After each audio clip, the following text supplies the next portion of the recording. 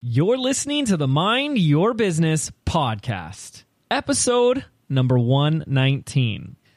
Today, I'm talking to 36-year veteran direct response marketer, Brian Kurtz, about how to master your marketing mindset. So, stay tuned. Hi, I'm James Wedmore, and I've built a multiple seven-figure internet business that offers the financial freedom to do what I want, when I want. And I'm the first to say that hard work and hustle are not essential ingredients for your success. So, how do you build a thriving business from the inside out? Now, with over 800,000 downloads, this is the Mind Your Business podcast. Well, hello, ladies and gentlemen. James Wedmore here, and this is the Mind Your Business podcast. What is up? Thank you so much for tuning in to another amazing episode. Couple of updates here for you. Number one, we just hit over 1 million downloads. I think I need to update my intro. Until then, I'll update you here, and 1 million thank yous. Seriously, I have to give you 1 million thank yous for each one of those downloads. I am so incredibly grateful. It's been so amazing, and it's just the beginning. So thank you for all of you. I get so many people that I meet in person and online who say they share their favorite episodes with their friends, their community, their Facebook groups, their mastermind partners, and I don't take that lightly. Seriously, we've also had a ton of reviews come in on the show. So if you haven't left us a review on iTunes, look, that really helps, especially subscribing to the podcast. So I would always love if you do that. I want to give a quick shout out to one of our listeners, Joanne, who just left an amazing review calling this her favorite podcast. I love Mondays because you release a new episode. Bonus episodes on Wednesday are great too. I've listened to all of them. I'm super excited for all the guests you have lined up, so keep them coming. Joanne, thank you for the review. You can head on over to jameswedmore.com/iTunes and leave a review there. Make sure to subscribe as well. That really helps boost us in the rankings and get new people to discover this message that I want to share with entrepreneurs everywhere. Okay, let's go ahead and get into today's episode, shall we? Today is a little bit different because, something about me, I hope my guest doesn't take this the wrong way when he listens to this episode, but I respect my elders. My guest today has been in the direct response industry for over 36 years. His level of wisdom, mastery, and experience is unprecedented. And I'm fortunate enough to be in the same mastermind with him. So I get to connect with him every time I see him. And, every time I talk to this gentleman, he just shares pearls of wisdom. And one of the things that I felt was necessary to share with my listeners is something that I think is seriously lacking in the industry, and it causes most people to struggle. And that is the realm of mastery in marketing, in direct response marketing, copywriting, influence, and persuasion.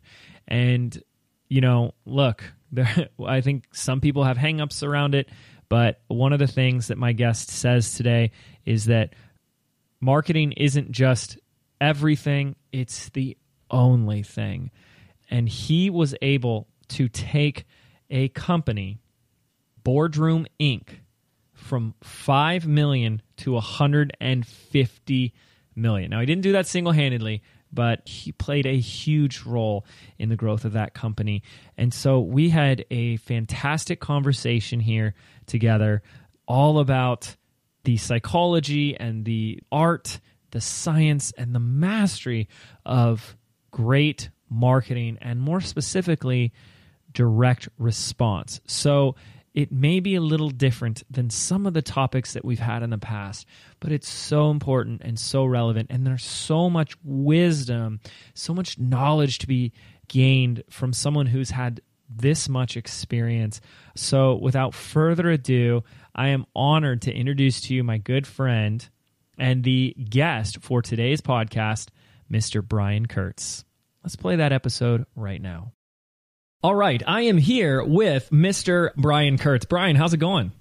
Good, James. How are you? Good. I'm so grateful for you taking the time out of your busy schedule. Well, I don't know. Are you a busy guy most days? I am busy, but hashtag free entrepreneur, right? Yes. But on the other hand, you're like me. I know that we're always striving to do more and more. So we don't create busy work, but we're certainly trying to make the biggest impact. So that's a long way of saying, yeah, I'm really busy, but I'm super grateful to be on this podcast for a number of reasons. One is I'm a huge admirer of yours from afar. We know each other through a mastermind group that we're in together, but I've just followed a lot of stuff that you do and just a big, big fan. And also I know that your audience are a lot of up-and-comers, a lot of, the next generation of great entrepreneurs and great business owners. And that's, even though I'm a direct marketer and I'm really focused on marketing in the groups that I lead and the places where I go, I think we overlap in that we're both committed to just a great next generation of whatever. I mean, in my case, it's the next generation of direct response marketers and copywriters. And in your case, it's entrepreneurs in a variety of categories. So, I think we have a lot more in common. And I knew that your audience might be an audience that I could help if we, take this conversation in the directions that we were kind of dreaming about when you invited me. So yeah. I'm grateful to be here as much as if you're happy to have me, that's great, but I'm as grateful to be here. That's so great to hear. And yeah, I mean, as I hear you talking, I feel like we go through our own challenges, our own struggles and our own learning curves. And then we find ways to shortcut that for our students and listeners. I think it just, I love that. Yeah, it elevates, it's the whole rising tides elevates all ships. I always like to say though, shortcuts it's one of those terms that we always have to be careful of because, you got to do the work, right? But a lot of people have been there before. I mean, one of the things I said, is your audience going to like me because I'm so old? I say that I'm not putting myself down. I mean, I think being older is great. I'm 59 years old. I've been doing direct marketing for 36 years. I was going to lie and tell you I've been doing it since I was 9, and therefore you wouldn't know I was 59. But, then there's a big difference between 36 years experience and 1 year's experience for 36 years. And so, and I know that the key to entrepreneurship, the key to business growth, the key to starting up things, the key to ingenuity is the cumulative knowledge and, building on what you had before. And so in a lot of ways, the shortcut is actually playing the long game. Wow, yes. I don't want to mix too many metaphors here, but everything's got to be looked at long term. And I do want to talk a little bit about that because 36 years of, building what I call relationship capital is something I think I could share with your audience that would be valuable to them as well. Man, I love this. And I think there's so much that we can dive into. But yeah, it's like, if you, heaven forbid, lost it all today or you had to start over, chances are getting back to where you were or further, you'd be there in 1/100th of the time. Oh, great point. And I think that's always our goal as a teacher who wants to help and serve others is man, it took me, this many years before it finally popped. I want to lessen that time. But yes, there's a big difference between that, shorten the learning curve versus taking the quick and easy route.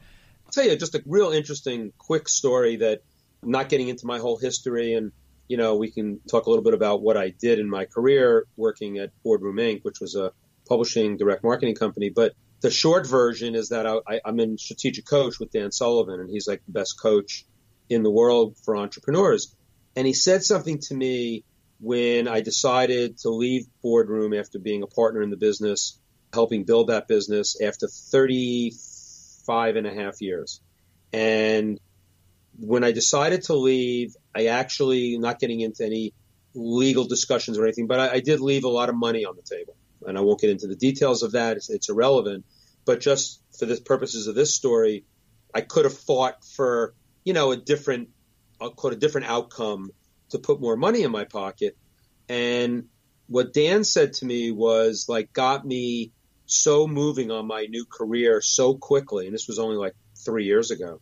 And he said to me, money is about the past, but your capabilities, your resources, your relationships, that's about the future. And so when you hit me in the head when you said, the idea if you lost everything tomorrow, starting over wouldn't be as difficult. And it's because of that accumulated wisdom, accumulated relationships. And it's more than just networking. It's not, it's not having the most Facebook friends, believe me. Right. But it's the cumulative wisdom and the cumulative, what I call the compound interest from relationship capital, which is the best bank account you can have, that will get you back on your feet or start you up on something new immediately. And so, it is all about playing a long game. And, you and I both know a lot of online marketers in particular who they play sometimes a little bit of a short game that, they go for the quick win, they go for the quick hit. They can make a lot of money in a short period of time. But, I'm not saying you shouldn't make money. I mean, I love making money. But money is not what buys you happiness. Money buys you freedom. And you just said you were surfing for 2 weeks, right? I mean, the money buys you the freedom. The money might have bought you, a really nice condo to go when you went surfing, like it bought, my hotel accommodations when I went out west. So the money is important, but it's the freedom. And absolutely. It's the freedom that comes with all of that wisdom and intelligence. So again, I'm getting a little woo-woo here, but you got me going. Well, you're in the right place for that. So don't you ever worry or apologize for that, Brian. No, but starting over, that was a great point, James. It really was. Yeah, that's what you got. That's your asset package. You know what I mean? It's like Jay Abraham, the great, marketing guru, wrote a book that's my favorite book of his, which is called Getting Everything You Can Out of All You've Got. And it's all about assessing what your assets are, and they don't go away. They're not diminishing assets. They're expanding assets. Yeah. Not always. Did I every once in a while daydream what it would be like to apply for a job and what my resume would look like? And I'm hoping, I'm not trying to be cocky myself or anything, but I'm hoping a company would look at all the skills and all the accomplishments and want to hire me immediately. Now, I probably wouldn't be a very good employee at this point. I was going to say, you're probably unemployable from what I know about you. I think I would piss off everyone who tried to manage me in the first week, but at least on paper, it would be wow, look at all that stuff. And I think that is something that we forget, even when we're in the thick of it and there's that struggle phase of trying to, you're learning 10 different skills at once, and it doesn't feel in the moment like you're making a lot of progress, but the money comes and goes and all that stuff, like Brian says, is so true, but we still have those assets, and we become the asset that's continually growing in value. So now I have someone on the call with 36 years of that experience, and we just get to be really selfish in extracting all that wisdom that Brian has, which I'm really excited to do more of. Yeah, let me tell you something that would be helpful to your guys too, I think. And it came out of the mastermind group that we're in together. I did a hot seat at that mastermind, and we're in a mastermind group with Jeff Walker, which has, would you agree, probably, it's probably close to the 50 best, a lot of, within that group are the best online marketers in the world. Absolutely. Yeah. Right? So, and I'm not one of them. I mean, I'm a great direct marketer, but I'm not one of the best online guys, although I know all of them and I learn from them, and I'm more a student in that group than I am a teacher. And what's interesting is shortly when I got into that group at the beginning, I did a hot seat in front of them. And I was basically talking about the next phase of my career. So this is after 34 years, okay? Not 36, but 34, right? And what am I going to do when I grow up was kind of the topic of the hot seat. And, our buddy Stu was saying, yeah, Brian, you should go lie on a beach for 2 months, and then decide, and which was actually very good advice, which I did not take. But the interesting thing about that hot seat that I think I want to share with your audience is that someone said to me in the group, she did not know me that well. She knew of my heritage. She knew that I helped build this $150 million direct marketing business. And I'm not bragging. I'm just saying that that's what I did. I helped build a company. I got there when it was 5 million. And when in the mid 2000s, we were at 160 million. That's amazing. I didn't do that by myself by all means, but I was one of the rainmakers for that. And so she knew about that. And what she did, she looked me in the eye during this hot seat and she said, Brian, the starting point for you is that you got nothing to prove. Now, she wasn't saying that because it was like time to go out to put me out to pasture, because that was not my game. I'm not looking to go lie on a beach or play golf all day or whatever. I mean, I do like to umpire baseball and I want to do that as much as possible. But she was so clear about this, you have nothing to prove. And I started thinking about that. And I was just coaching somebody. So now I'm bringing it back to your audience. I was just coaching somebody who's got maybe more experience than some people who are listening here today. But I think maybe she's got 10 to 15 years experience, but she's in a CEO position for the first time. And she's speaking in front of my mastermind group. She's a member of my group and she's speaking and she's really nervous. And, I want to make sure that I deliver something great. And it was amazing that what came out of my mouth was, I said to her, hey, you know what? You got nothing to prove. So now let's bring it down even further. What about the guy that's listening right now who's doing a startup, who came up with this idea because of some skill set or some superpower that they've had in their life and they're 22 or 23 years old or whatever. And I'm not going to say in the same way you have nothing to prove, but if at least you can start there and you're not doing it to prove somebody wrong or to prove somebody that you can do it, or you're doing it because it's in your heart and you really want to make the biggest impact, it's a much better place to come from. So I don't know if it applies to everybody who's listening, but the fact that I was able to that someone was able to put me in my place after 34 years, telling me I have nothing to prove, then me telling somebody with 15 years experience that they have nothing to prove. And you know what? I would say that to someone who was doing a startup, who is doing a startup because they've proven something in that particular category or niche or skill set. So it's a cool place to be coming from, I think. And I don't know if that's helpful or not, but I know it was helpful to her. So I don't know if I could take it down even further. I know it was game changing for me, like to all of a sudden start having this, blank palette that says, if I don't have to prove anything to anybody, what would I do? Wow. That's huge. Because I look, as I'm listening to you, I'm kind of reflecting back on my journey. And when I was just starting out, you have more of that feeling of there's nothing to prove. It was after having a success or two, and then you want to start on something new or a little different that's a little outside your comfort zone, a little bit more challenging, where I really felt that pressure. Like, oh man, people have a certain expectation and perception of me. I don't want to let them down. I don't want them, to judge me, blah, blah, blah.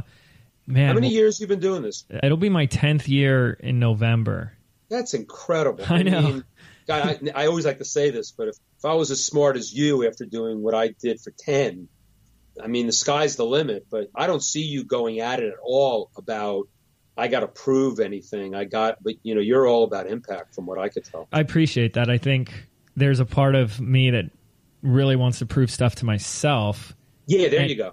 And like, what else am I capable of and what else can I do? And I was just thinking about this morning, how much I get excited about just like my own, not just my own, but starting first my own potential and like kind of discovering that there's, you talk about superpowers and our strengths and stuff, and starting to question like, have we tapped into our full potential? Is there more that I could be doing? And then of course, once I get excited about that, I start talking to my students about that, about like, that's great. Are we really living up to our full potential? Not to shame someone that you're not doing enough. Like, I don't want to come from that place, but like, yeah, you know what the key is, I think, on that, James, that would be really helpful. Never, anytime you say the word should in the context of what you're talking about right now, yeah, that's where you got to like stop yourself and say, no, it's not a should.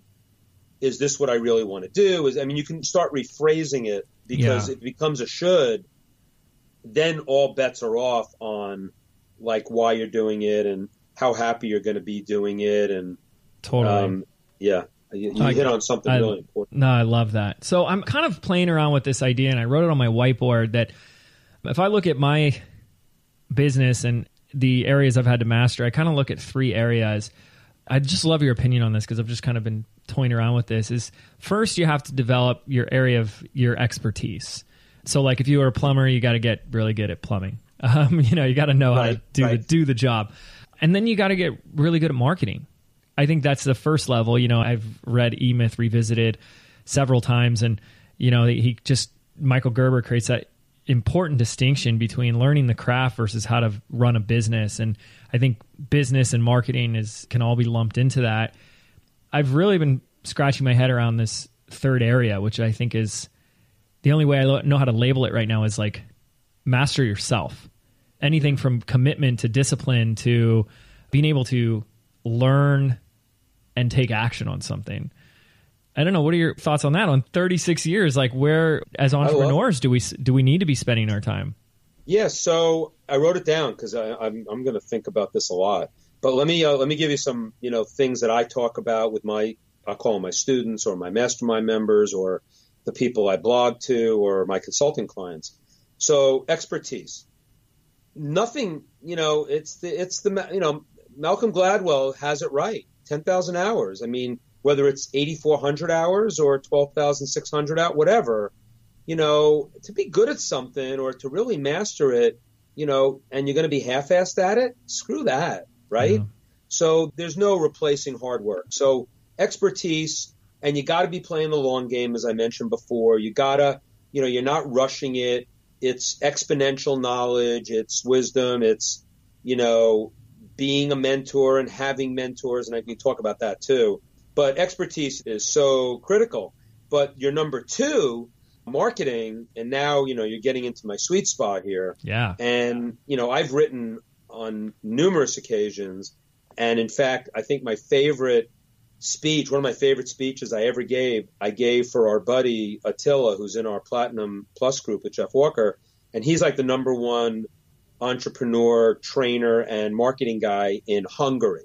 Mm-hmm. Now, when I say Hungarian entrepreneur, you don't think of that actually exists, right? I mean, you got a country that was communist until 1989, and teaching them entrepreneurship or marketing, you would say, wow, I don't want to do that, right? Yeah. But here's the thing. This title of my speech to them, because it was kind of a marketing thing, my speech was, marketing isn't everything. It's the only thing. Mm. And so to teach people, and I just had dinner this last weekend with a bunch of couples, one of whom is a lawyer, trying to make the case, of all the, how bad marketing is and this and that. And I'm like, I don't even want to get into this discussion because you don't even have clients if it wasn't for marketing. And frankly, I'll guarantee that your law firm has not studied under Dan Kennedy, and they have not studied service businesses and how you can beat the crap out of your competition in a service business, and that lawyering is not a commodity. Lawyering can be a specialty if you market it properly. And so here's a guy that thinks marketing's evil, and meanwhile, he's been able to provide for his family because his firm has done just enough marketing to get him just enough clients.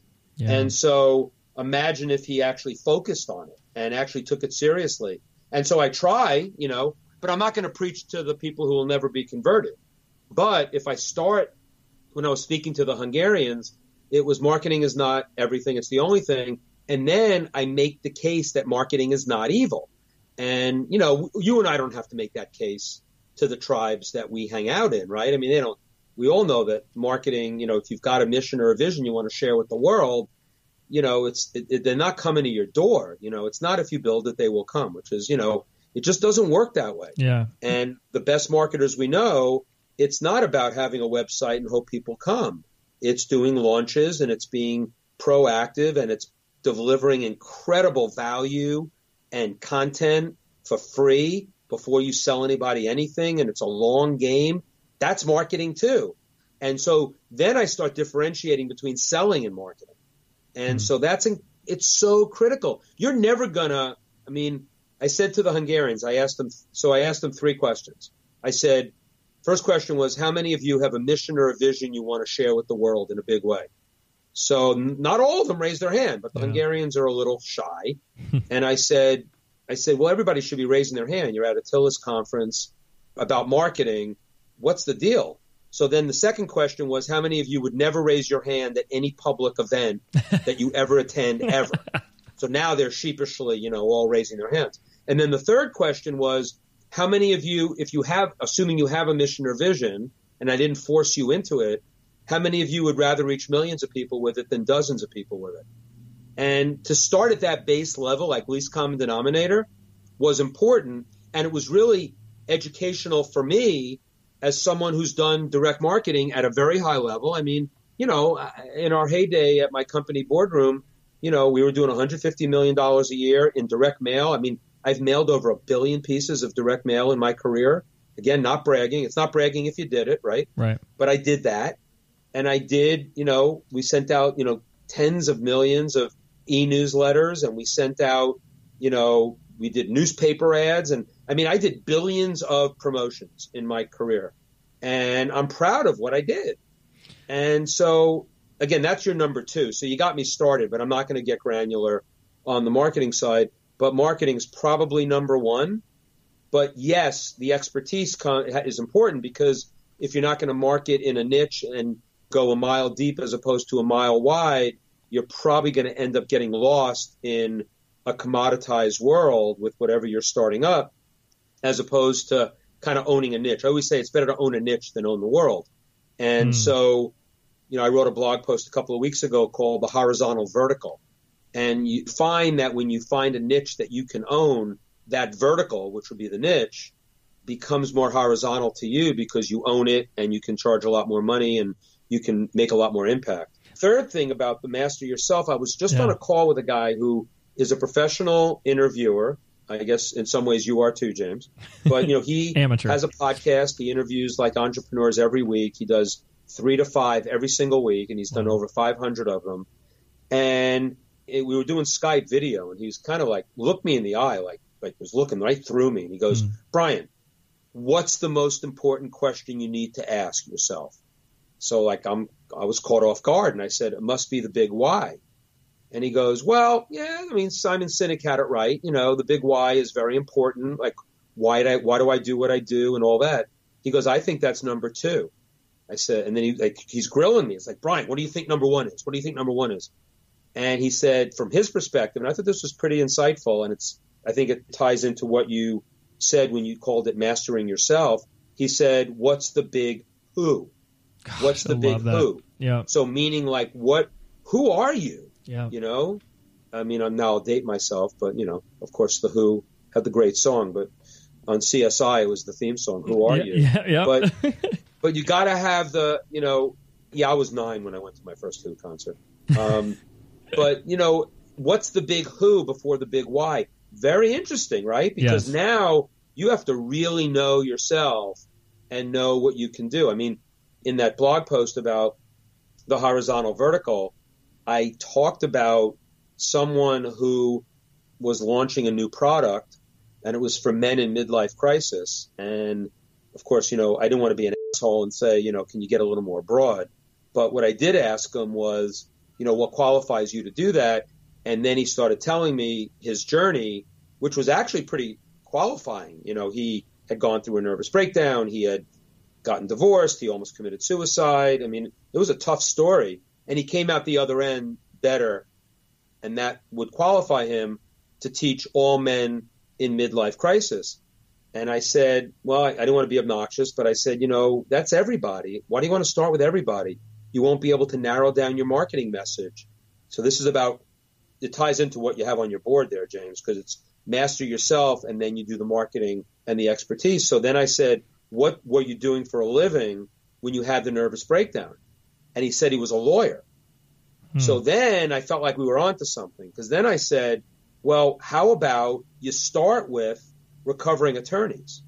Like, why don't you start with lawyers in midlife crisis and own that?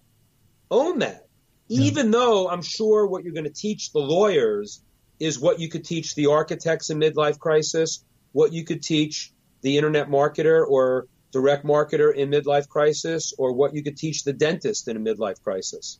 But think about the messaging that you can do because you know your who. You've mastered lawyering, or at least you know the legal profession, and now you can talk with language and terms to a specific audience, and then that's marketing, right?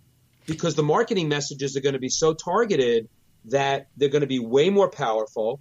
They're going to feel totally personalized to that audience, and you're going to own that niche. Then you become this leader in a niche instead of trying to like lead all of mankind. I tell that story, and I think your three things are like right on the money. Well, right on the money. I appreciate that, but this is so huge, and there's so many things I want to unpack. First of all, let's just talk about the niching down, because I think that's brilliant, and it's not common sense. And I can imagine, I do want to dip our toes a little bit into your direct marketing experience in a bit, because I can start to imagine, at least in my personal experience, the type of marketing that we do. It's not common sense. Like, to tell someone like that, I'm sure his first answer, unless he really, really, really trusted you and was 100% coachable, was like, no, I don't want to limit myself to just lawyers. Like, I'm leaving so much money on the plate. Like, there was something like that. You hit it. Yes, yeah. Yes. And you just look at Shark Tank and infomercials, and they create, and Billy Mays type products, right? Like, they create every man, every woman products, like the product that is universal, the whole world would want to buy. And so you see a lot of that, and I always get fascinated with... Well, it's funny. I just want to I'll interrupt you for a second. That you said Shark Tank. How many times does a guy get up in front of the sharks and say, this is a $15 billion business? Yeah. And then, you know what the next line is? Mark Cuban says, oh, I'm out. Yeah. Right? Yes. Like, I don't give a shit that you're going to try to get some piece of a $15 billion business, because that doesn't speak to what you talked about in terms of expertise and mastering yourself. It has to do with, there's a big market there, so I'm sure I can get some buyers. Right. And they're seeing that the whole market versus going in and niching down. And I tell people, it's got to feel a little uncomfortable. It has to feel a little awkward when you're like, okay, you're going to talk about this, but just for attorneys and just men attorneys. Like, that is getting uncomfortably. Yeah, and I could even go further. It might even be, if he was a bankruptcy attorney, I'd start with even bankruptcy attorney. You know what I mean? Yep, exactly. And we have a buddy in our Platt group, Susan Garrett, who's was a dog trainer, but she got into dog agility. And I remember she did a presentation at LaunchCon last year, and she did this whole exercise of niche, of a niche, of a niche, of a niche.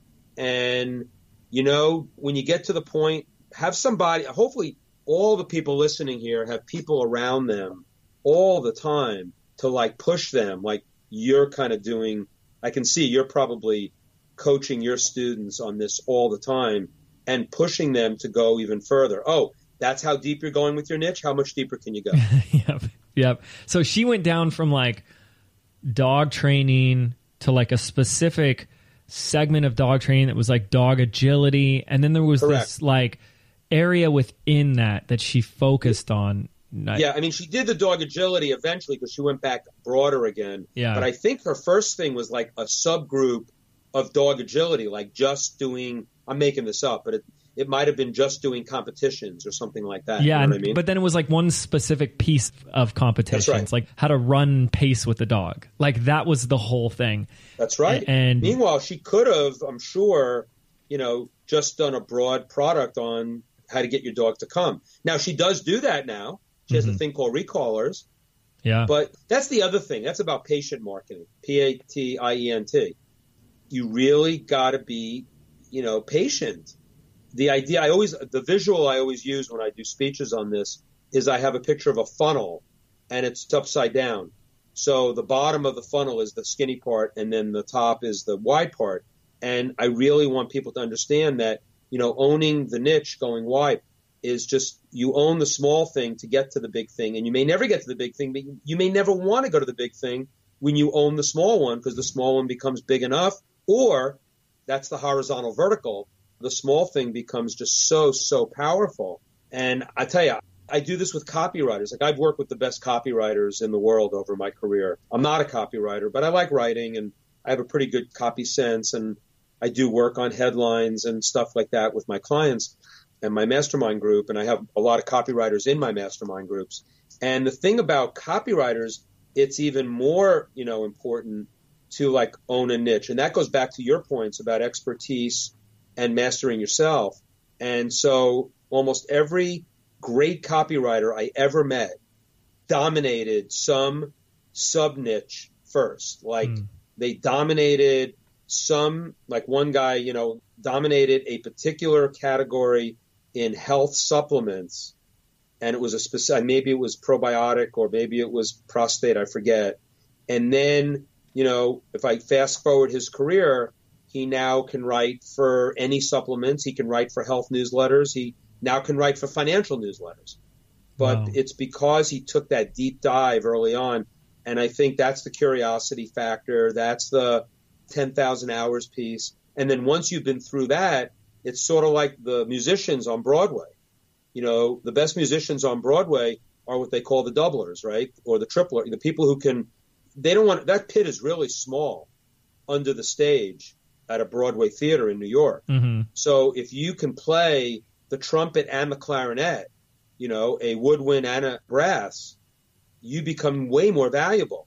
Wow. But don't you think that they mastered one first? They didn't try to do them all at the same time? Yeah. I'm not saying I know that for a fact, but I'm going to bet that they did it that way, that they became they might have been the best piano player first, to really learn music. It's like my daughter's a dancer.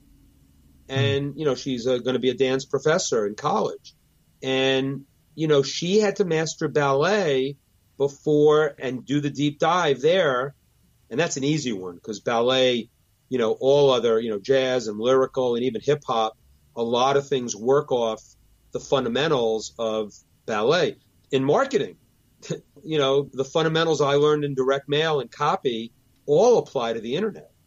But the deep dive is the piece here that I think people miss. And I think it's one of the biggest mistakes young entrepreneurs make, that they try to own the world and they don't want to, they're impatient to just go own the niche first. Oh, it's so true too. We even say things like world domination. Yeah. It's like, well, what about like niche domination or, mastery of one thing? Totally. I think that's, look, guys, listeners, this is so valuable coming from someone who has so much experience. I've seen it in myself. Like you just kind of like, I think entrepreneurs, the downfall of the entrepreneur is they're so excited by the new. They're so excited by the potential and yes. Mastery is not sexy. Mastery is not fun. It does take discipline. It takes doing something over and over again. I like to challenge myself with new things. Right now I'm learning how to play the ukulele.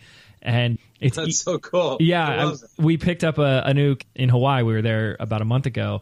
And at the end of the day, even though it's a lot easier than the guitar, and I already know the guitar, so it's easy to pick up, I'm still spending hours looking at music tabs and playing one note at a time over and over and over again to get the song. And it's like, that's not fun. It's when you can actually like go to your wife and be like, hey, Chelsea, check out what I just learned, and see the look on her face when you do it. It makes it all worth it. But that discipline definitely has to be there. Now, Brian, I want to pull back to something else you said earlier when we were talking about that number one question, because, man, I couldn't agree more. Like the who am I? Yeah, I just got that this afternoon. It's so funny, It was really funny. Well, I had a good friend of mine on the podcast recently. His name's Jim Fortin, and he's a sales professional. He's a NLP master practitioner. He helps people with like performance and stuff. And he really leads a lot with that question. And so one question he has, and I'm going to see if we can try it on with you if you'll allow us. So he asks this question, who am I? The person that created this. And so, and I just like love that. Like when you're looking at where you're at in your life, instead of just saying, well, because I could sit here for an hour and go, Brian, what'd you do? What are your steps? What's the secret, right? Or I could get much more concerned about like, who were you that created 34 years of experience of having an impact on taking a company from 5 million to 160 million and mastering direct marketing? So what comes to mind, just out of curiosity, when I ask you that question, who were you, the person that created those results? Yeah, that's a great one. Wow, that is awesome. I love that. Putting you on the spot a bit. Yeah.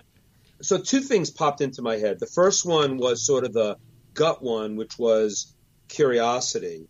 I was more than just a curious guy. I was I was sort of obsessed, I mean, for a guy like me, I mean, we all love Google, but, Google for me is like so freaking awesome, because of my thirst for knowledge. I mean, I think, that was my first thought, but I think who I am and why I was able to do what I was able to do and why I still hope to do great things in the future is something that happened to me when I took Landmark Forum. I don't know if people here are familiar with Landmark Forum, but Landmark Forum is a self-help program. It's the reincarnation of EST, if people remember EST way back.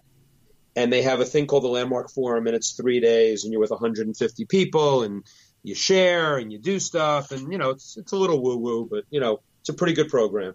And then they have an advanced course, and the advanced course, after you take the 3-day forum, is a 4-day course, half the size, 75 people. And at the advanced course, you really start drilling down into who you are, basically. And so what they do, the exercise, and this is what popped into my head when you said, who are you kind of thing. Mm-hmm. The first day, so you're there on a Thursday night, and you get in front of the 75 people, and you kind of say who you are. You say, I'm Brian Kurtz, and, I'm X, I'm blank. And so what came out of my mouth, and I hadn't thought about it, I hadn't prepared, because you weren't supposed to prepare. I said, I'm Brian Kurtz, and know everyone and do the right thing. That's who I was. I know everyone, and I know everyone. Know everyone and do the right thing. Mm-hmm. So, which sounds like, glad-hander and safety and like everything that would be sort of anti-entrepreneurial and kind of, not smarmy, but, use people. I mean, there's something in know everyone and do the right thing that just doesn't resonate as anything wonderful or great.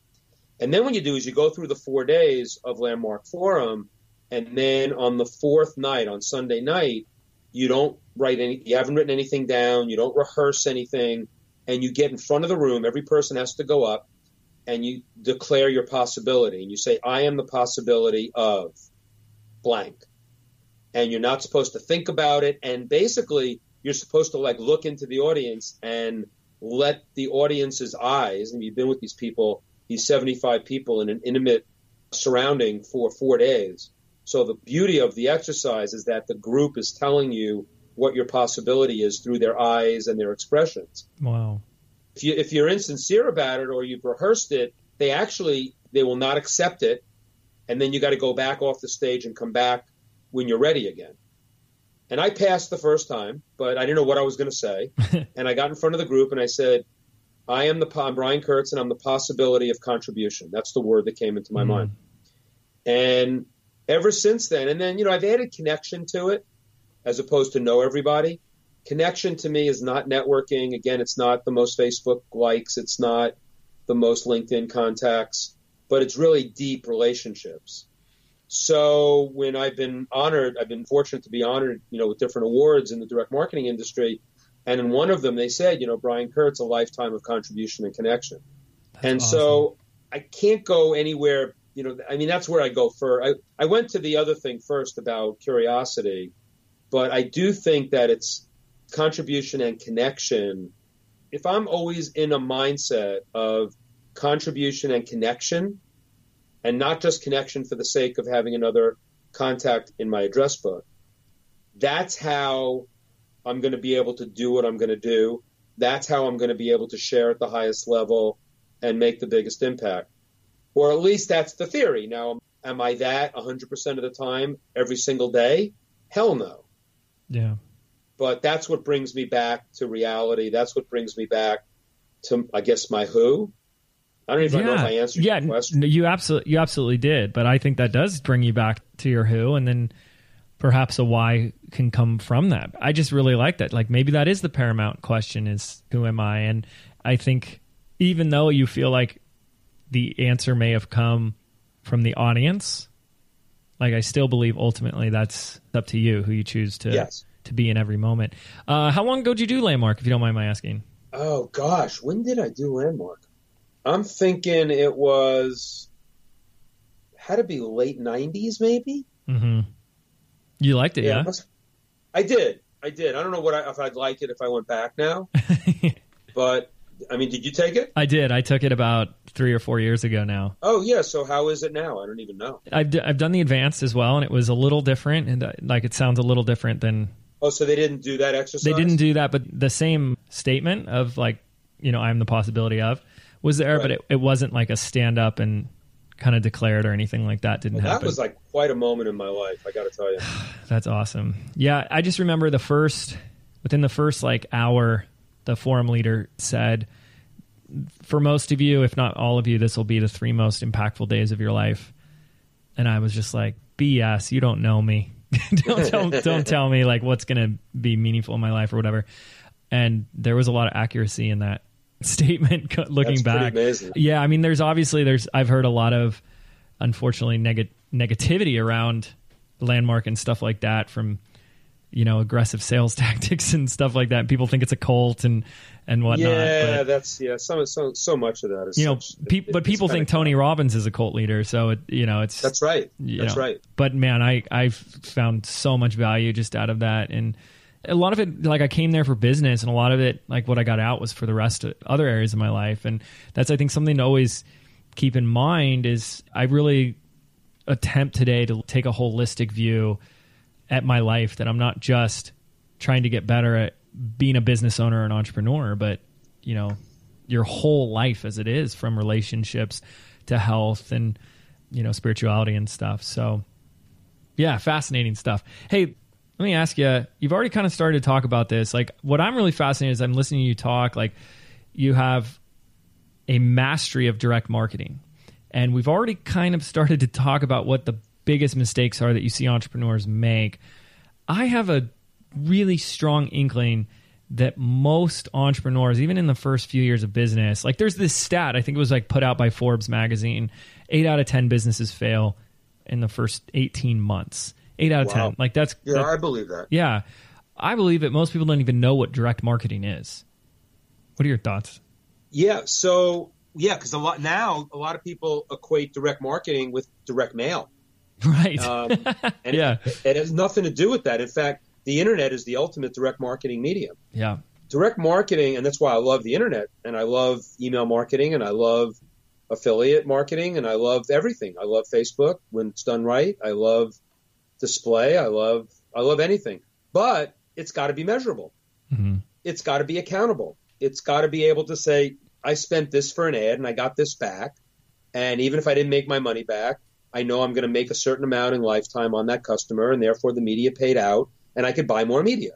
And so one of the great lines, I got to get the exact line because I try to quote it a lot and I kind of mangle it, but you'll get the idea. Mm-hmm. One of the great online guys, Rich Sheffrin, who's a friend of mine and wrote a manifesto many years ago about marketing. He's a student of Jay Abraham's. He's coming to my mastermind group as a guest because he's a wonderful, wonderful guy. And he made a comment that was just so great. And he was kind of referring to the online marketing world and affiliate marketing, and that, for a lot of online marketers, affiliate marketing is it, right? I mean, why should I pay for a list when someone else can mail for me and I'll just give them, 50% of the revenue and I never have to pay for a list or an audience, and they'll endorse it and I'm a pig in shit. And so I think that is just a terrible fallacy. Not that affiliate marketing is bad, and not that it shouldn't be part of your mix if that works for you. But to think about that as the only way to sell is nuts. So I always talk about, my whole heritage is not just direct marketing. So the marketing's got to be accountable, measurable. It's got to have an ROI. It's got to have a return that, is acceptable, or I'm not going to do that again.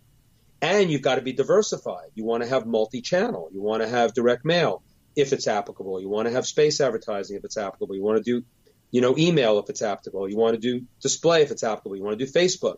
You don't, Bill Bernbach, the great advertising man, used to say, one of his great quotes is, you don't adapt your technique to the idea. You adapt your idea to the technique. You don't say, man, that Facebook is huge, I got to get on it. You say, I got a great product. This is my audience. This is my demographic. This is my avatar. This is who I want to reach. What do you think the best medium is? and then you decide which it is. And any of those should be direct marketing. Any of those should be, direct response. So, when I kind of lost I went off on a tangent, which I tend to do, and then I lose where I was going to go originally. That's good. But I think that understanding that all of I know what I wanted to say. So Rich Schefren. So Rich Schefren's quote, which is just so incredible, is something like, you've arrived as a company or as a marketer when you can actually pay for your media, whatever it is, a direct mail list, an email list, a space ad, a Facebook ad, and it pays out in some way by whatever metric you decide, it pays out. Now you're in the ball game called being like a real business, I'm paraphrasing a bit, and this is the way I would say it, because I agree with it wholeheartedly. That's not to say that doing an affiliate is a bad thing, and it should be part of your mix. But to rely on someone else's list, or rely on someone else to always market for you, or to rely on someone else's media or platform completely, 100%, is not really building a business. You're built on sand. Mm-hmm. And so it's the diversification, and this is what direct marketing means to me. Direct marketing, no direct marketing business can succeed without repeat business. And you'd say that's a big duh, right? Any online person talks about funnels and back ends and all the stuff that we live and breathe every single day online today. But that wasn't all invented by some internet marketer. Yeah. Those fundamentals, and the book that I've already written, The Advertising Solution with Craig Simpson, talks about 6 legendary advertising men who were actually the forerunners of direct marketing. David Ogilvy, John Caples, Robert Collier, Claude Hopkins, Gene Schwartz, and Gary Halbert. Gosh. Those 6 guys were like legends. They were like general advertisers. They were direct marketers trapped in general advertiser bodies. Like they were yearning to be free of brand advertising and advertising that doesn't pay out for advertising that does pay out. I mean, Claude Hopkins wrote a book called Scientific Advertising in 1923. Mm-hmm. There was no science in advertising in 1923. There were no spreadsheets or Excel. There wasn't even like the sophisticated direct mail that we have today. And yet, he understood that if I'm going to pay for this advertisement, both creative and list and paper and printing or whatever, it better pay out. See, I don't think most people are doing that today. I think they're and I'll give you the opposite what they're not doing too. And I found this out from a few people, that there were people who were, when Facebook started making, advertising available. Mm-hmm. Basically, there were people that said, I only have to pay like $300 for this ad, and I can do this and that. And but I can't sell like a $10 product because I won't sell enough to get my $300 back. And it was only the guys who understood direct marketing, even if they didn't know it was understanding direct marketing, that the $10 product became the welcome mat or the lead generator that led to the $99 product, which led to the membership program, which led to the $15,000 mastermind. And if you trace that back to the original source, which is what you do in direct marketing, that original Facebook ad was not $10 an order. The average was $78 an order. Mm-hmm. And when it was $78 an order, you paid for your media 2 times over, and you could start rolling out to that media with confidence because you knew you had a lifetime value that you could bank on.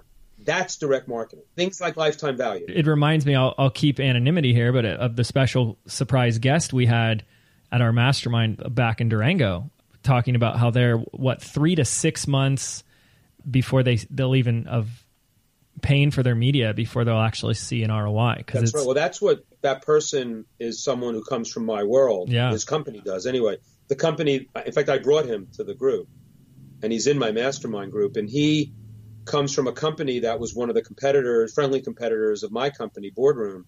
And we actually got to a point where we had so much cash in the bank that we would actually do subscription promotions, and we would actually not break even for 2 years on a new subscriber. See, that's amazing. My wife is she was for the CFO, like acting CFO for a while. She came into the business. She started seeing my Facebook ad bills like 20, 30,000 a month. And she was freaking out. And I would show her like the direct profit. And now we're starting this conversation of like, hey, you know, if we could really know our numbers, we don't even need to break even right off the gate, you know, right off the bat. Lifetime value is one of the most important concepts in, you know, in direct marketing. The other one is RFM. I went to a conference of copywriters that should really know what RFM is, and out of 500 people in the audience, only like 6 raised their hand. So I'll assume that some people never raise their hand at conferences. So let's say maybe 30 people. But to not understand RFM, which stands for recency, frequency, monetary, is something that would apply to anything and everything that you do online.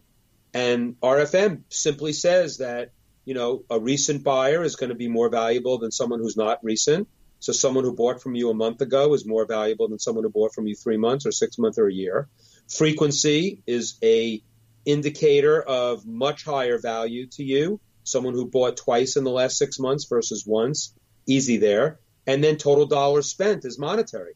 You put those 3 things together, that was the origin. I don't want to get too granular here, but that is the origin of what we call regression modeling in direct marketing, in direct mail.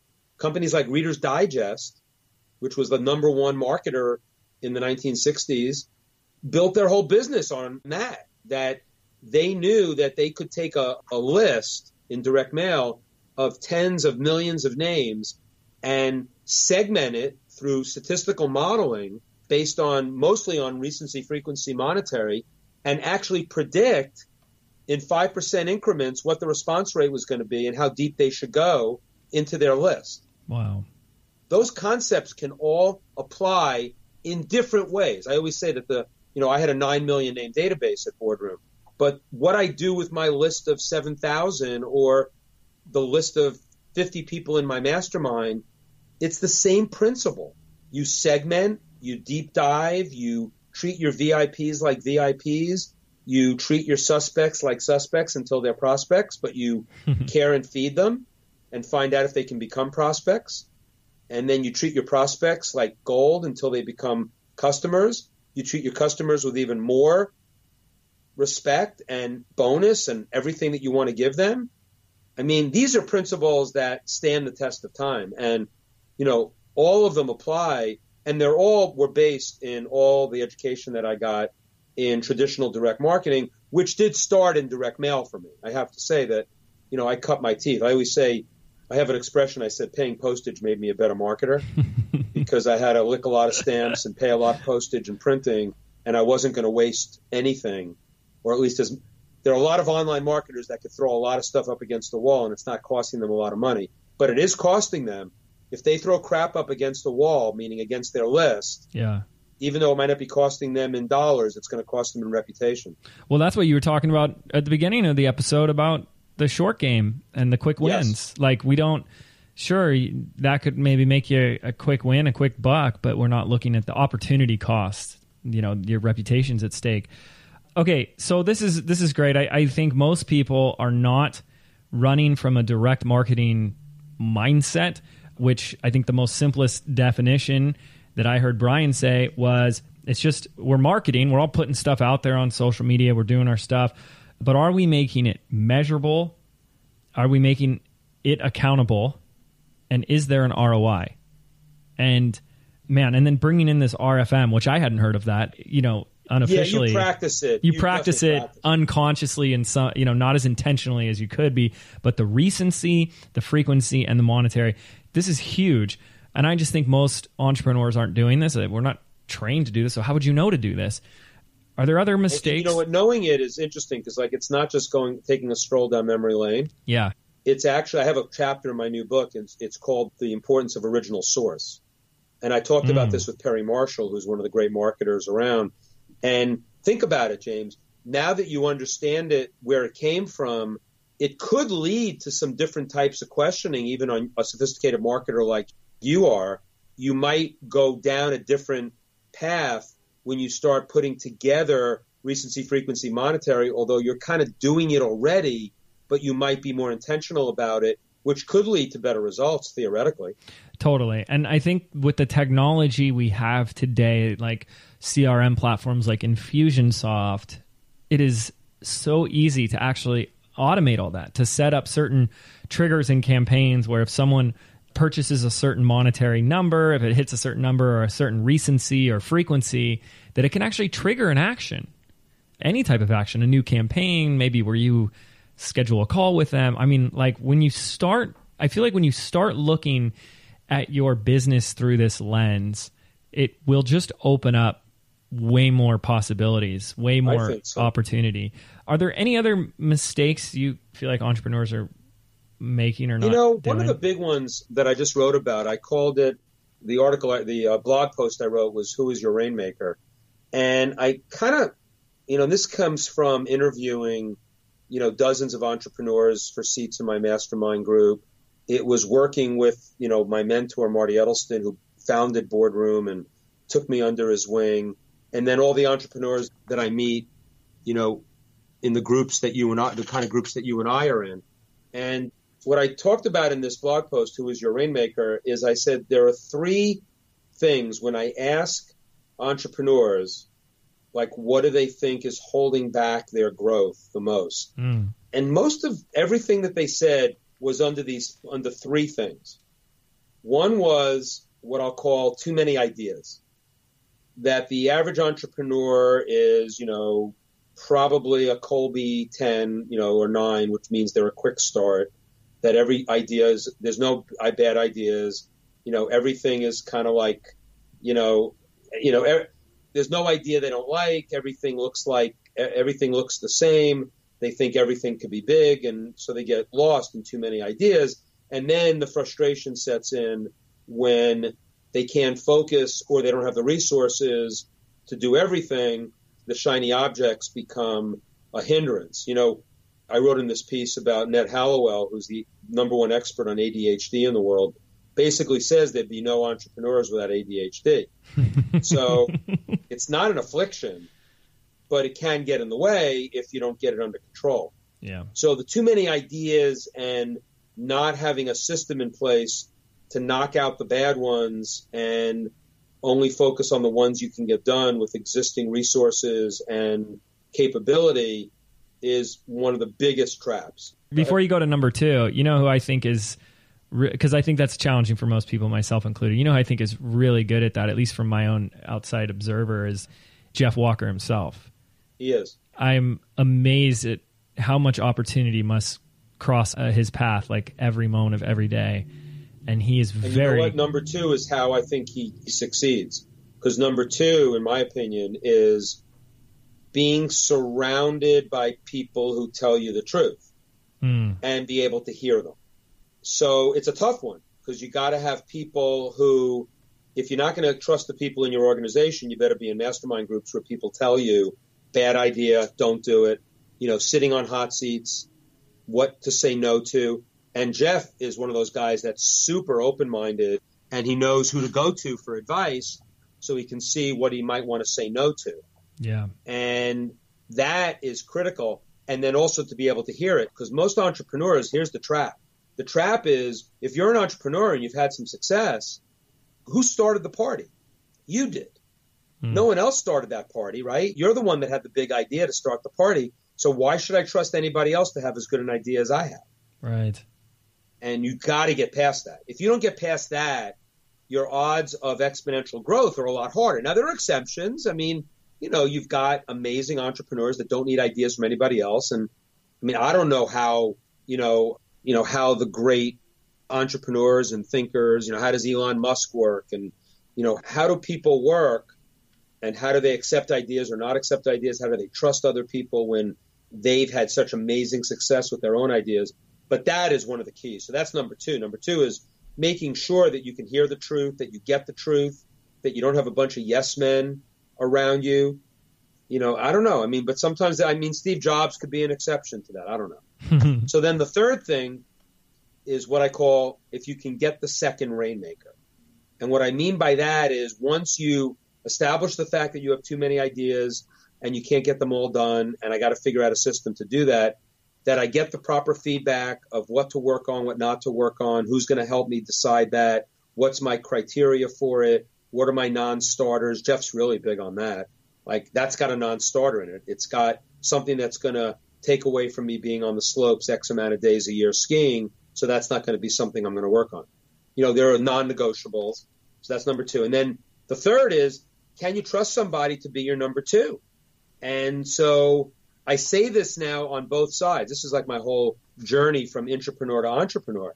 Marty, my mentor, had to eventually trust me after 10 years to say, hey, Brian has got really good ideas. I'm still going to be in charge, but I'm going to start giving him a lot more freedom to be a rainmaker on his own, like a second rainmaker. Now, all of a sudden, the pressure is off Marty to think of all the ideas. And then, if there was a tie, in the early days, Marty would choose his over mine, of course. Yeah. But I think that having the open-mindedness to have somebody that you could start trusting, and frankly, it led to some great stuff because I had to have a lot of failures. I had to screw up a lot. But in the mid-2000s, I got us on TV in an infomercial business that linked up with our direct mail and our online business that was somewhere between a $200 and $250 million franchise. Wow. Out of nothing. So if he hadn't given me all that training and all that ability to be an entrepreneur, I wouldn't have had that spirit to go out and take the risk to go on, do infomercials, to then bring the infomercial back to direct mail, to bring it back to online display advertising. And all of that, led to selling, tens of millions of books on TV and direct mail and online, all working in concert in a synchronized way. So that second rainmaker, being open-minded that there might be someone that you can train that can be your second, because then you don't have to think of all the ideas, and then you can be the editor and not just the author all the time. I think it's so essential, so simple, yet I think it's one of the hardest things. It is hard because you started the party, right? Yeah. Why would I listen to anybody else, right? There's a lot of trust. I get it. When you, not only because you start it, but like there is a lot of ownership and personal identity attached to it. Totally. And now you have to hand it over to someone else with the acceptance, just like how you said yourself, you had to go through a lot of failures and mistakes. The business owner has to let everything that they're doing kind of dip a bit. They got to let them make those mistakes. You got to let them fail. And that has been so hard. It's hard. Yeah. It's hard, and I think Marty, in my situation, held on a lot tighter, a lot longer, but I think that made me better. It was frustrating at times, I have to admit. Sure. But you're also in there for the long haul. I was definitely playing a long game with him, for sure. Yeah, that's amazing. That's my expression about your mentors choose you. You don't choose your mentors. Yeah, speak to that for a moment.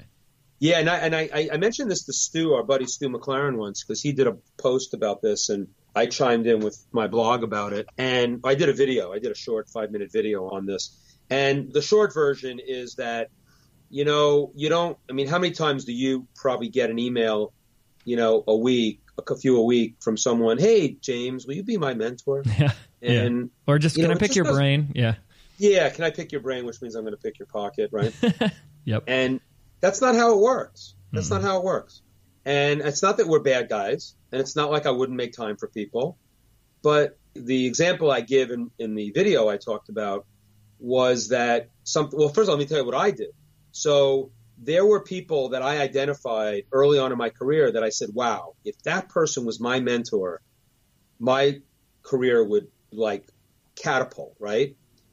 But it wasn't going to be I'm not going to go to them and say, will you be my mentor? So one person in particular was a guy by the name of Eugene Schwartz, who wrote a book called Breakthrough Advertising, one of the most important books ever written in marketing, creative, human behavior. I've just republished it, by the way. It's really one of the classic books. Wait, what do you mean you've just republished it? Well, this goes full circle because Gene, when he passed away, because he was my mentor and my friend, and there was so much demand for his work that I made the deal with his wife to get the exclusive rights to the book. You're kidding, because this book is impossible to find. It's $400 a copy. I got it. I've been promoting it. So And I'm also going to promote another book that he has that's $4,000 on Amazon, used copies, called The Brilliance Breakthrough. And I'm going to have hard copies of that with a workbook as of next week. Oh my goodness, that's amazing. Yeah, but the Gene Schwartz story, that's the ending. Here's the beginning. Mm-hmm. Gene Schwartz was a friend of Marty's. He was writing copy for my company. He was a copywriter. I learned a bit. I was in meetings with him, and, we were friendly. I didn't say, can you be my mentor? But then I saw he had his own business. He had this business called Instant Improvement, which was a health book publisher. And I got to tell you, the list that he was mailing in direct mail, he didn't know what he was doing. He had a terrible list broker who didn't know what they were doing. And at Boardroom, my expertise, my first 10 years, I was the list manager. I was the list expert. I became an expert in audience and list. That's how I started in the business. And so I knew every good health list on the market because Boardroom also published health books and newsletters. And I went to Gene one day, volunteered it, and said, Gene, I got to tell you, I know the list you're mailing for your business. I think I can help you. Let's talk about all the lists I mail, and let me give you a better list broker to work with, and let me help you. I didn't ask for anything. I just helped him. And this is Stu's thing about interning, but it's bigger than that as well. Yeah. And so one thing led to another, and, I really helped him a lot with his business.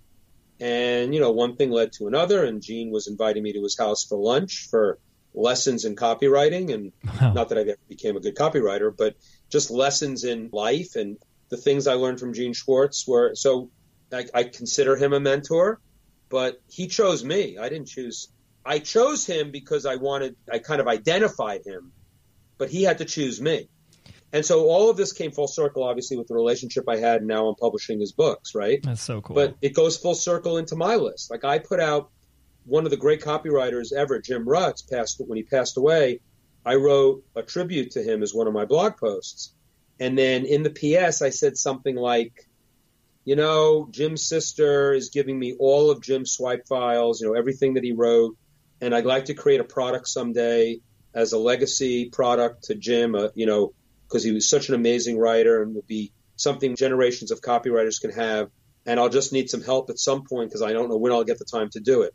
Don't you know that 3 copywriters on my list sent me an email to that blog post and said, I'd like to volunteer to work on the Jim Rutz project. Wow. And so fast forward a year and a half. In fact, I have a meeting this Thursday where we've just digitized all of Jim Rutz's packages, and we're going to start creating and categorizing a product that we're going to sell. And I've got these 3 copywriters. They haven't taken a dime. I don't care about the money on this one. It's a labor of love for me. And if we sell, $100,000 worth of product down the road, and each of those copywriters can make $30,000, cool, right? Yeah. And do you think that they didn't ask me to be their mentor? Do you think that those 3 guys are going to be on my radar for the rest of their careers? Totally. And I'm going to help them whenever they need me? They are going to be that they're going to call me a mentor, which I'll be embarrassed about, but I'll feel good about. Well, that's what I was going to say is isn't that awesome? Now you're talking from being mentored to now you have people that you're approaching. I think at my age, when you get to there's a great chart that my friend Jeff Spector put together, who's a coach for athletes. He actually coached Lance Armstrong in his prime in the good days, and but also other people too. And Jeff's got this whole thing. It's called the decade dilemma. And in each decade, where you move you're more in acquisition mode, for instance, in your 20s and 30s, but mentorship mode and contribution mode show up when you're in your 50s, 60s, 70s. Now, the fact is, I think I was in contribution mode when I was in my 30s as well. Not to the same degree, maybe, but I was. So now it's really easy to be in contribution and mentorship mode if people want me for that. Totally. And that's where my next career came from. You've definitely been contributing a lot just on the time we've had today. Oh, thank you, James. Thank you. And one thing I just got to point out, which I love, is I think one thing that is clear for both of us is just how essential direct response is in the growth of our business. But you pointed out a few times, you're not really a copywriter. So that means you just are able to attract the right people to write. Because I know there's a lot of listeners that are probably like, I hate writing, I don't want to do copy. But It doesn't have to be you writing the copy, but you still need to know what to look for and what the strategy, what the metrics are. I've written on this a lot, so hopefully we'll give people an opportunity if they want to, tap into my, blog posts, and because I write about this all the time. I have a blog post that's like, you may not know it when you see it, and it's sort of like the attributes of every great copywriter I ever hired. Wow. There's stuff about, I have one called Confessions of a Copywriter Wannabe, and it's all about that you actually are your best copywriter, even if you don't even write a word of copy. Like if you're selling your stuff, James, and you don't want to write the copy, having a great copywriter who knows what they're doing interview you, ask the right questions, transcribe it, I will guarantee you that the best copy that gets written is stuff that's going to come out of your mouth. Yep.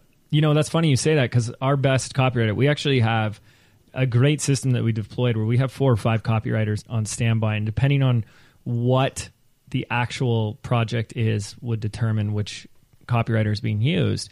Makes sense. And so our number one copywriter, who does like our sales pages for our big products and stuff, that's all she does. She gets on the phone with me for an hour at a time and she just interviews me. And then I see that's the sign of a great copywriter. Oh, she's so good. I am blown away. And I don't, maybe I'll do another episode where I like share her, but I've shared her with my mastermind and like booked. Like she is now, like I kind of shot myself in the foot. Like, guys, you got to meet my copywriter. And now she's like, she's like, oh, I'm working with so-and-so. I'm like, that's someone I gave you, darn it. I know. So yeah, I'm a little, resistant to share it with the world. It's an interesting thing about, protecting them and all that. I mean, I've been through all of that, with some of the best copywriters, but sharing the wealth always usually pays out in the long run. But. It does. And it's nice that her calendar is always filled. And it also brings up another point, which I'm sure you can speak to. I want to be mindful of your time, so we'll wrap it up soon. But I've seen just how essential it is, how important it is to just be able to find and identify and attract the right people. Yeah. And copywriters just no exception. I think people leave, such an important part of their business to amateurs. And it's really sad. Even though I talk in one of my blogs about what I call the 40-40-20 rule of direct marketing, which is the success of a direct marketing campaign, depends 40% on the list, 40% on the offer, and 20% on the creative. It makes it sound like the creative is half as important, but it's not. I mean, what that is saying is, and you can really you can definitely relate to this, that you could go out to that great copywriter, write the killer copy of all time. If you've got a terrible offer and the wrong audience, you're going to make 0 sales. Yeah. On the other side, if you have an affiliate who's got an audience that loves anything that you do and you offer just anything to them with mediocre copy, you'll make some money. Now put those 3 things together, and even though I say creative is 20, if you've got the list and the offer, cooking in the right place, now you go out and hire the best copywriter you can find. Now you're cooking in all cylinders, home run, right? Yeah. Yeah, and it's a home run. I love it. Brian, this has been amazing, and I'm just so grateful, like all of your collected wisdom, all your experience. There's so many other avenues we could have gone down, and there's so much more. I'm lucky I know you in person, so I get to continue. I feel the same way. We haven't spent a lot of time together in our mastermind group, and one of the reasons, actually, selfish reasons, when I heard about you from Stu McLaren, and then I heard you share some stuff at the group, and then our mutual friend Jason Friedman told me about this podcast. I said, maybe if I do his podcast, he'll get to know me a little better. I'll get to know him a little better, and we, because we're going to be in that group for a long time, and we'll be lifelong friends. Yeah. So it was important. I don't get a chance to share a lot of this stuff, and the fact that you have a podcast is awesome, and what you're doing for your tribe is just wonderful. So thank you. To be able to contribute to that means an awful lot to me. You are contributing, so I really appreciate it. Let me ask you, is there either anything else you feel like you want to share in order to call this episode complete, or maybe even to make that more specific, like any other pearls of wisdom for someone out there that's really just getting started and they are just like so discouraged, so overwhelmed, so stuck? I mean, when a lot of people find this podcast, that's usually where they're at, is burnt out and ready to give up.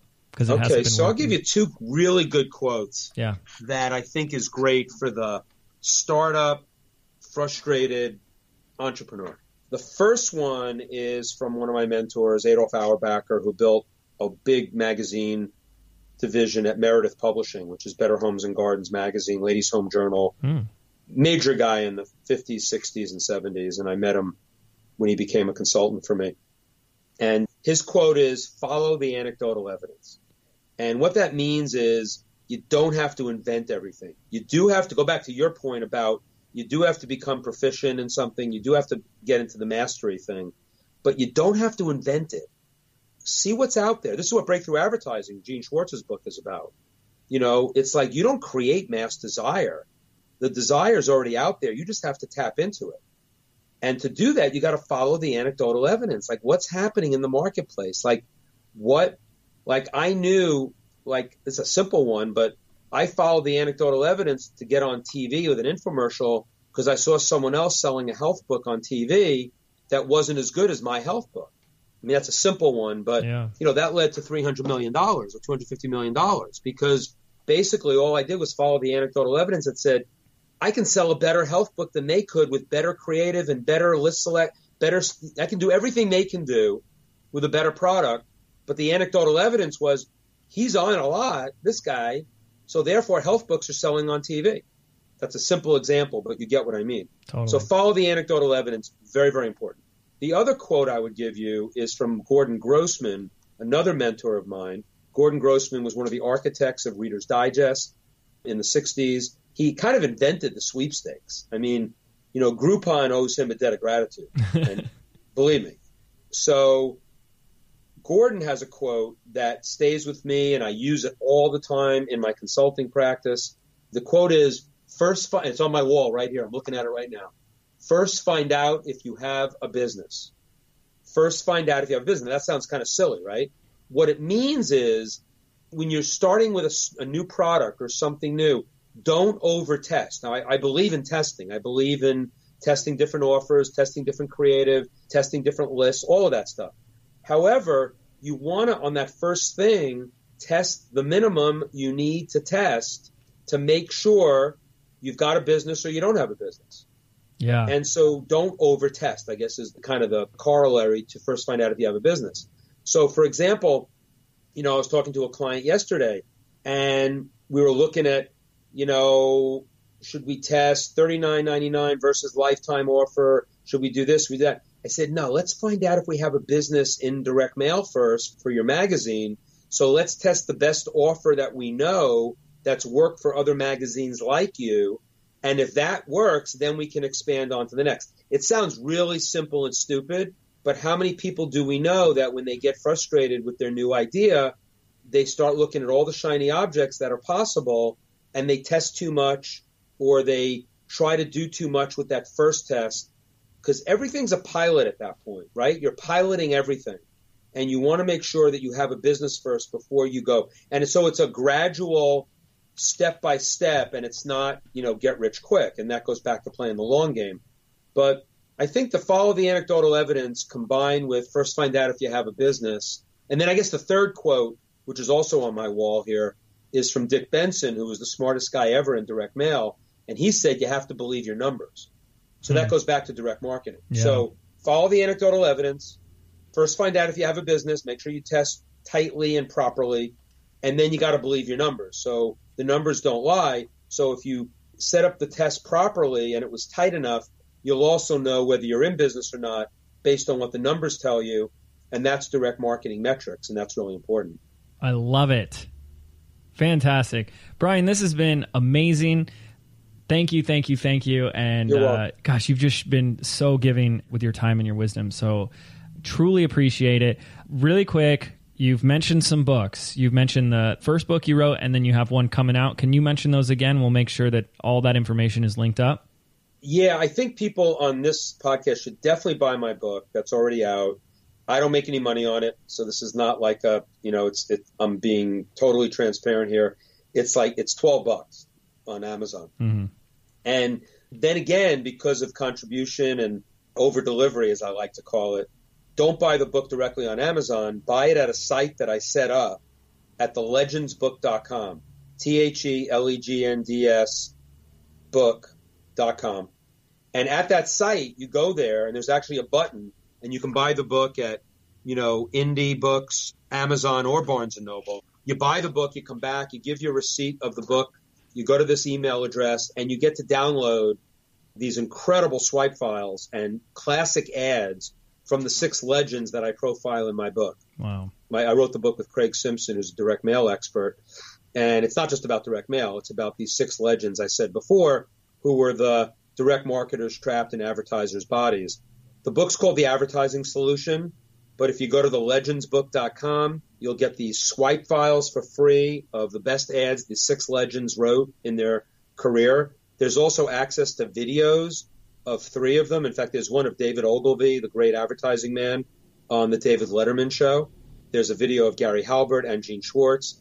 And there's also a downloadable PDF of that book I mentioned, Scientific Advertising from 1923, which is one of the books we talk about in my book. But then there's also a downloaded PDF of an illustrated and annotated version of that classic book. That's all free. That's awesome. All free at thelegendsbook.com. And we'll make sure to link that up for you guys as well in the show notes. Yeah, and that's where you can opt into my list, too. There is an opt-in. And I encourage you to opt into my list because, at thelegendsbook.com, to go to my list, and then I blog every Sunday. You'll hear about, you'll get a series of blogs that I'll send you right away, which is, your mentors choose you, you don't choose your mentors, and you may not know it when you see it, and copywriting and all that kind of stuff. And if anybody has no interest at all in paying $12 for the book that I don't make any money on, and they just want to opt into my list, they can go to briankurtz.me, BrianKurtz.me, and you can just get a free another interview like this one. I'm sure I talk about some of the same things we talked about today, but you can opt in, and there's a lot of free content at briankurtz.me, and you save $12 that way, but I don't know why you would do that because of all the stuff I'm giving you for free. And then the last thing I'll mention, breakthrough advertising, that's not free. That book I do have, I'm paying a royalty into Gene Schwartz's estate for that. As I said, I did it as a project with Gene's wife, Barbara, who's 83 years old. Gene's has passed away many years ago. And if people go to breakthroughadvertisingbook.com, they can buy the book. It's $125. If you go on Amazon, used copies are $400 or $500. And I'll be coming out with a book called The Brilliance Breakthrough soon. And that book will come with a workbook. That was another book Gene Schwartz wrote. There's no site up yet for that. But that'll be an incredible book for anybody who wants to kind of learn how to write the way Gene taught people to write. Yeah. In fact, the subtitle of that book is, I have it in front of me here. This book, by the way, if you go on Amazon, you'll see it. I think the cheapest copy is $4,000. Jeez. So it's called The Brilliance Breakthrough, How to Talk and Write So That People Will Never Forget You. That book I'll be selling with a workbook for $195. And if you're on my list, you'll hear about it. So hopefully people who are listening will opt into my list. And I don't sell a lot of stuff to my list except stuff like that, educational materials. And I don't do affiliate deals. So you won't be getting bombarded with any other offers. Well, Brian, this has been fantastic. Again, you guys, all of our listeners, we're going to link up everything that Brian mentioned. He even threw in a couple other books that have had an impact on him. We'll make sure all of that's linked up. So, Brian, thank you again for coming on the show. Thank you to our listeners for hanging out again, and we'll see all of you on the next episode. Take care. Are you a coach, course creator, or online influencer looking for an easier way to expand your reach, help more people, and get paid while you do it? I've built a multiple 7-figure business around my content, courses, memberships, and mastermind, and I'm going to give you the exact processes that show you how I did it. So if you currently feel stuck, stagnant, overwhelmed, or coursed the F out, this is the training that's going to graduate you from student mode into action mode. To join the party, absolutely free, simply visit www.jameswedmore.com/go.